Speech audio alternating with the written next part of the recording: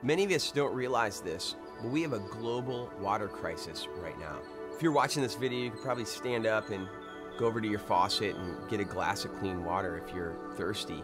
But over 1 billion people don't have access to clean water right now on our planet. The two major issues we have with water is an access problem and a quality problem. With the access problem, there are people all over the planet that cannot gain access to clean water. And this is where wells come in, or other ways of getting access to them. The other problem is a quality problem. Many people get water through lakes or streams or rivers or rainwater harvesting, but it has disease-causing bacteria and contaminants in it. This is where filtration comes in, and that's why we're here in El Salvador. Ride for Water started in 2010. It was a bike ride that I went on when I finished grad school. On that bike ride, I would travel every day. I slept in a hammock and met a lot of great people and went through 10 different countries on my bicycle. I learned along the way that I was a person that grew up in the U.S. and you just go to the tap, you turn the tap on and clean water comes out, but that wasn't a reality for a lot of people. So I decided that I'd start this thing called Ride for Water. The bike ride part of it lasted about a year, and that was an amazing journey. When I moved back to San Diego, I started to talk with my friends about what would it look like for us to begin to ride together to help people in places where they need clean water. And the last couple years has been a journey. We've started to do some bike rides and do some stuff in skateboarding and do some stuff with surfing to try to help people out wherever we can. This was our first trip to El Salvador, and this happened because we met Doreen, who walked into a coffee place that I work at in Ocean Beach, and through that contact, we decided that we would come down here and help her out. So we're here now, and we've done several school assemblies, and the need here is great. The government services are not what we have in the U.S., so we're here to come alongside and help provide some infrastructure for people that they can have healthy water to drink. My role on this trip has been that of a translator. I speak fluent Spanish, so I've been here translating for the team, and in the schools and in the villages when we go in and deliver the water filters, just speaking Spanish, translating for the team. So actually what Ride for Water does provides a huge impact in their lives, because the hard work that they do to bring water back to their homes, it pays off when that dirty water can be transformed into clean water, and it's drinkable and it's usable and it's healthy. It's also just been really cool to be able to come back to where I'm from. I'm part Salvadorian, and just hearing my mom share stories from when she was younger and growing up in this community, in these areas, and it just makes me so happy that I can come back somewhere that I know I have roots in and impact a community that I could call family. Like, people here are my family because I'm connected to them. I'm hoping in the future that people will begin to ride however they want. There's kind of no rules.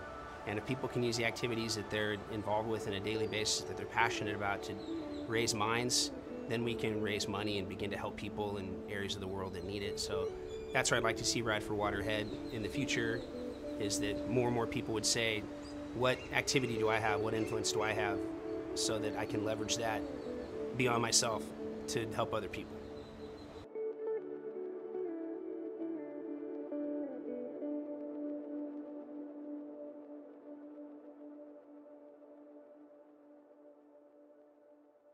Welcome to Ocean Water.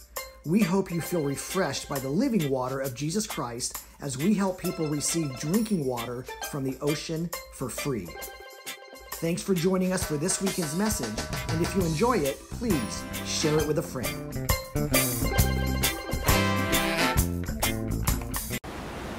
Hi, I'm Ryan with Ocean Water. I'm here today at the beach where I live.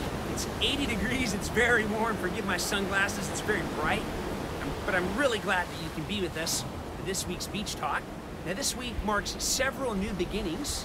It's why I showed our Genesis video for Ocean Water and how we got started and how we've grown and changed along the way. Now, we're starting something new this weekend. We're beginning to read the Bible again. It's our goal to read or listen to the entire Bible in the next year. We have a group we've put together for this. Last year, 56 people participated and 10 people completed the entire Bible. We're starting this again this weekend, and we'd love for you to join us. We actually have 4 different reading groups this time, which is very exciting. We would like you to message us at Ocean Water to get you involved in hearing from God's Word every single day. You know, if we'll just make the space and the place for that in our life, we can hear new and amazing things. We would love for you to be a part of that. Now also, we're making another change this weekend. Each of my beach talks each week will be from our readings from our reading group. So today we're starting in Genesis chapter 1, and each week I will teach in my beach talks on one of the readings from the week. Now this is very nice because all you need to follow along and read each day or organize a group during the week or listen to our beach talks is to be on the same reading plan. It's very simple and straightforward. Genesis 1 reads, "In the beginning God created the heavens and the earth. Now the earth was formless and empty. Darkness was over the surface of the earth, and the Spirit of God was hovering over the waters. And God said, 'Let there be light,' and there was light. God saw that the light was good, and he separated the light from the darkness. God called the light day, and the darkness he called night. And there was evening, and there was morning, the first day. And God said, 'Let there be a vault between the waters to separate water from water.' And God made the vault and separated the water under the vault from the water above it, and it was so. God called the vault sky. There was evening, and there was morning on the second day. And God said, 'Let the water under the sky be gathered to one place, and let the ground appear.' And it was so. God called the dry ground land, and the gathered waters he called the ocean. And God saw that it was good. Then God said, 'Let the land produce vegetation, seed-bearing plants, and trees that bear fruit with the seed in it, according to their various kinds.' And it was so. Now the land produced vegetation and plants bearing seed according to their kinds, and trees bearing fruit with their seeds in it according to their kinds. And God saw that it was good. And there was evening, and there was morning, the third day. And God said, 'Let there be lights in the vault of the sky to separate the day from the night, and let them serve as signs to mark the sacred times and days and years. And let there be light in the vault of the sky to give light on the earth.' And it was so. God made 2 great lights, the greater of the light to govern the day, and the lesser of the night to govern the night. He also made the stars. God set them in the vault of the sky to give light on the earth, to govern the day and the night, and to separate light from darkness. And God saw that it was good. And there was evening, and there was morning on the 4th day. And God said, 'Let the waters teem with living creatures, and let birds fly above the earth across the vault of the sky.' So God created the great creatures of the sea, and every living thing with which water teems and moves about in it, according to their kinds, and every winged bird according to its kind. And God saw that it was good. God blessed them and said, 'Be fruitful and increase in number, and fill the water in the ocean, and let the birds increase on the earth.' And there was evening, and there was morning, the 5th day. And God said, 'Let the land produce living creatures according to their kinds, the livestock, the creatures that move along the ground, and the wild animals, each according to its kind.' And it was so. God made the wild animals according to their kinds, the livestock according to their kinds, and the creatures that move along the ground according to their kinds. And God saw that it was good. Then God said, 'Let us make mankind in our image, in our likeness, so that they may rule over the fish in the sea, and the birds in the sky, over the livestock, and all the wild animals, and over all the land and the creatures that move along the ground.' So God created mankind in his own image. In the image of God he created them. Male and female he created them.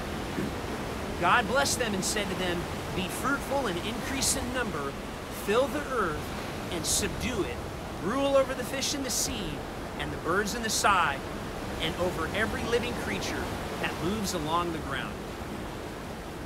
Then God said, "I give you every seed-bearing plant on the face of the whole earth, and every tree that has fruit with seed in it.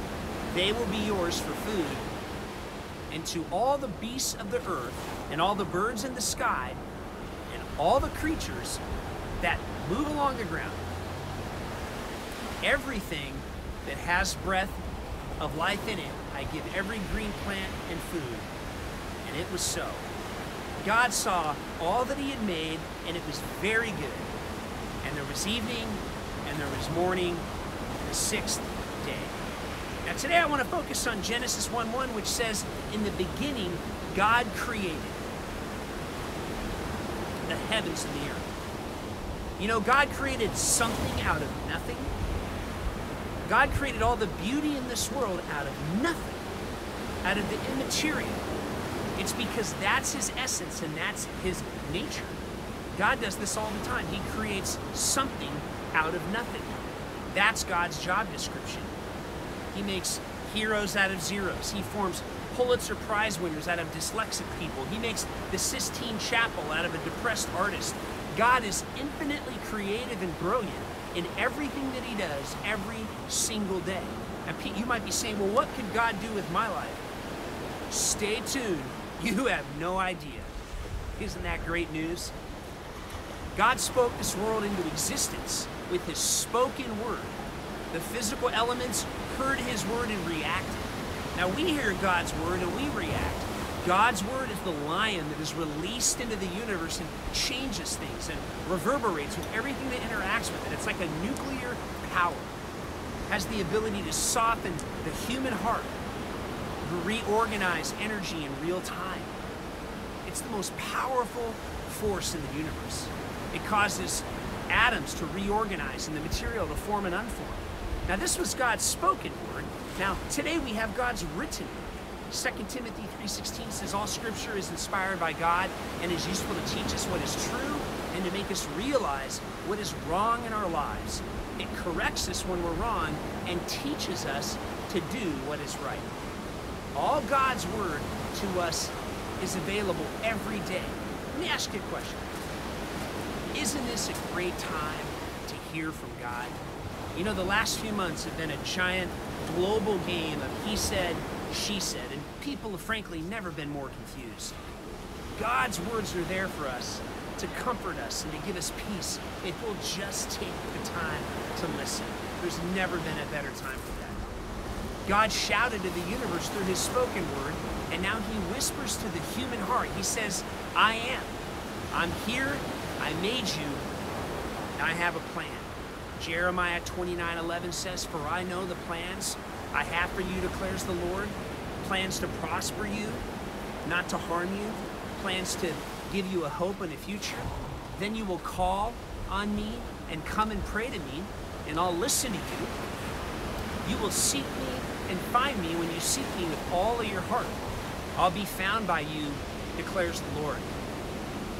And I'll bring you back from captivity, and I'll gather you from the nations and places where I have banished you, declares the Lord, and I will bring you back to the place from which I carried you into exile." God's just waiting.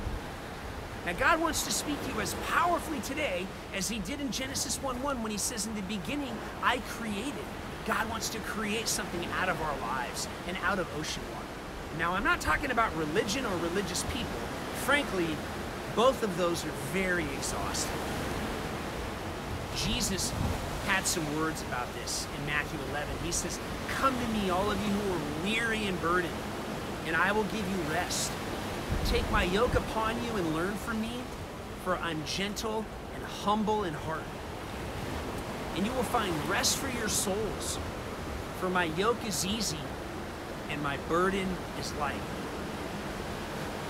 Well, how do you know if you're religious? Well, a lot of us organize ourselves by groups and ideologies, and Jesus doesn't do that. People do that. Jesus only calls us to himself, full of love, full of grace, full of kindness, full of humility, full of truth, full of power. Jesus comes to give us freely the grace that is ours. Matthew 21 says, Jesus entered the temple courts and drove out all who were buying and selling there. He overturned the tables of the money changers and the benches of those selling doves. It is written, he said to them, my house will be called a house of prayer, but you are making it a den of robbers. Jesus isn't about money or control or religion. He's about prayer, he's about healing, and he's about freedom. And he wants us to come to him and wants us to give our burdens to him. Jesus is about that relationship. Religious people and religion is about control. Jesus is about freedom, about letting go. The call to serve the poor. The call to meet the needs of the oppressed. What's that mean? Those who don't have water, those who don't have food, those who don't have housing, the poor, the downtrodden, the oppressed. These are the people that Jesus speaks to us about and calls us to and beckons us to meet the needs of.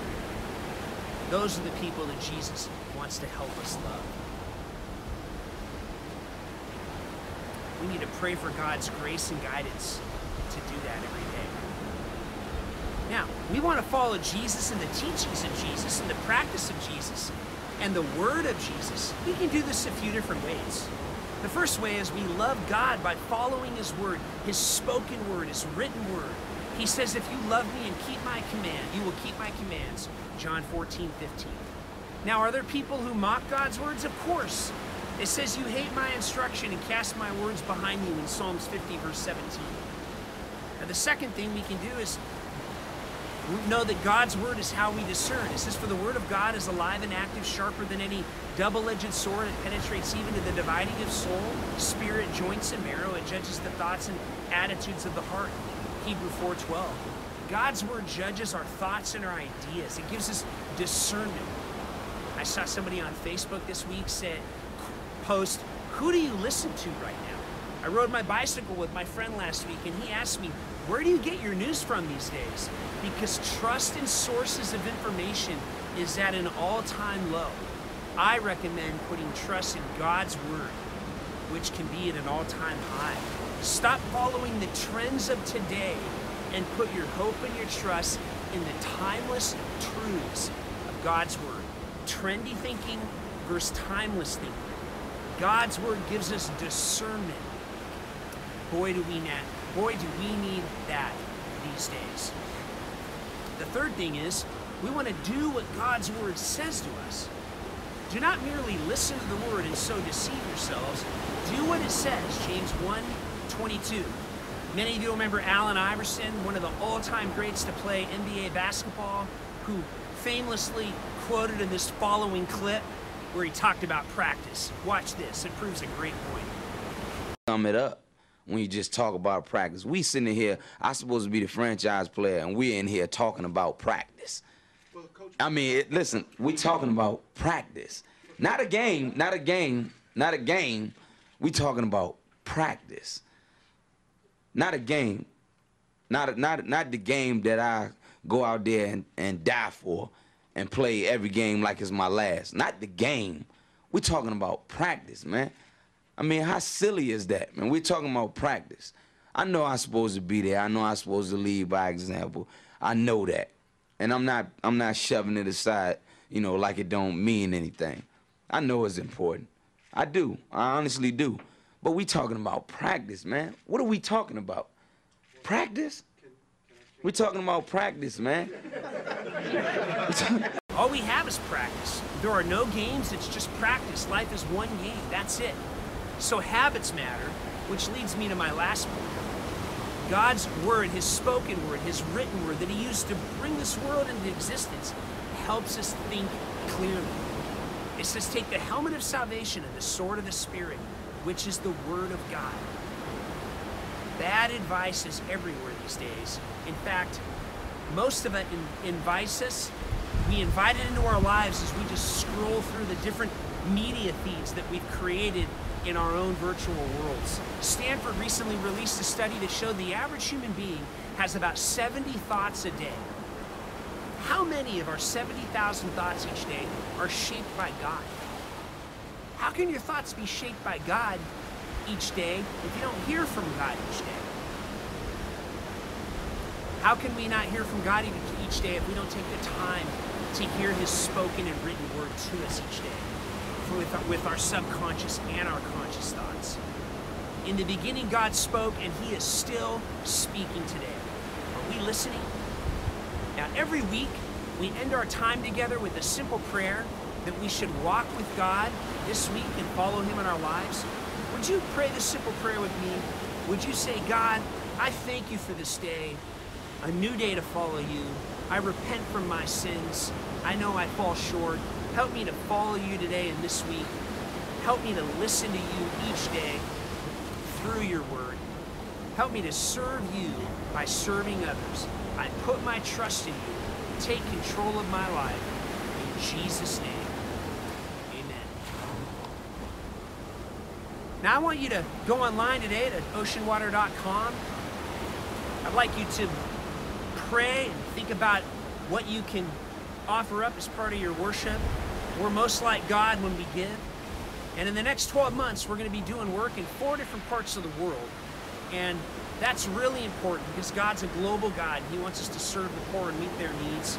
So I'd like you to pray and be led by the Holy Spirit, what He puts on your heart. Please be obedient to.